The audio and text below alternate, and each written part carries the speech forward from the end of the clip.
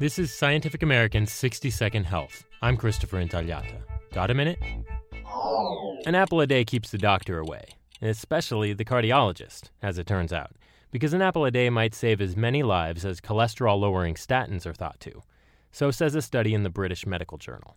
Using mathematical models, researchers added an apple to the diet of every Brit over the age of 50, a total of 22 million adults, while keeping calorie intake constant. The idea being that calories from a vitamin and fiber-packed apple might displace those from less salubrious snacks. And they found that upping the apple input could stave off some 8,500 deaths by heart attack or stroke each year, compared with an estimated 9,400 deaths averted by statins in England. The comparison's not apples and oranges, because some doctors have indeed proposed giving statins to everyone over 50 as a preventive measure. But a small change in diet might do as much good if people comply.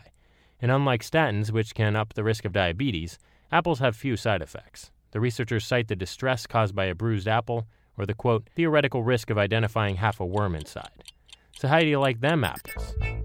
Thanks for the minute. For Scientific American's 60-Second Health, I'm Christopher Intagliata.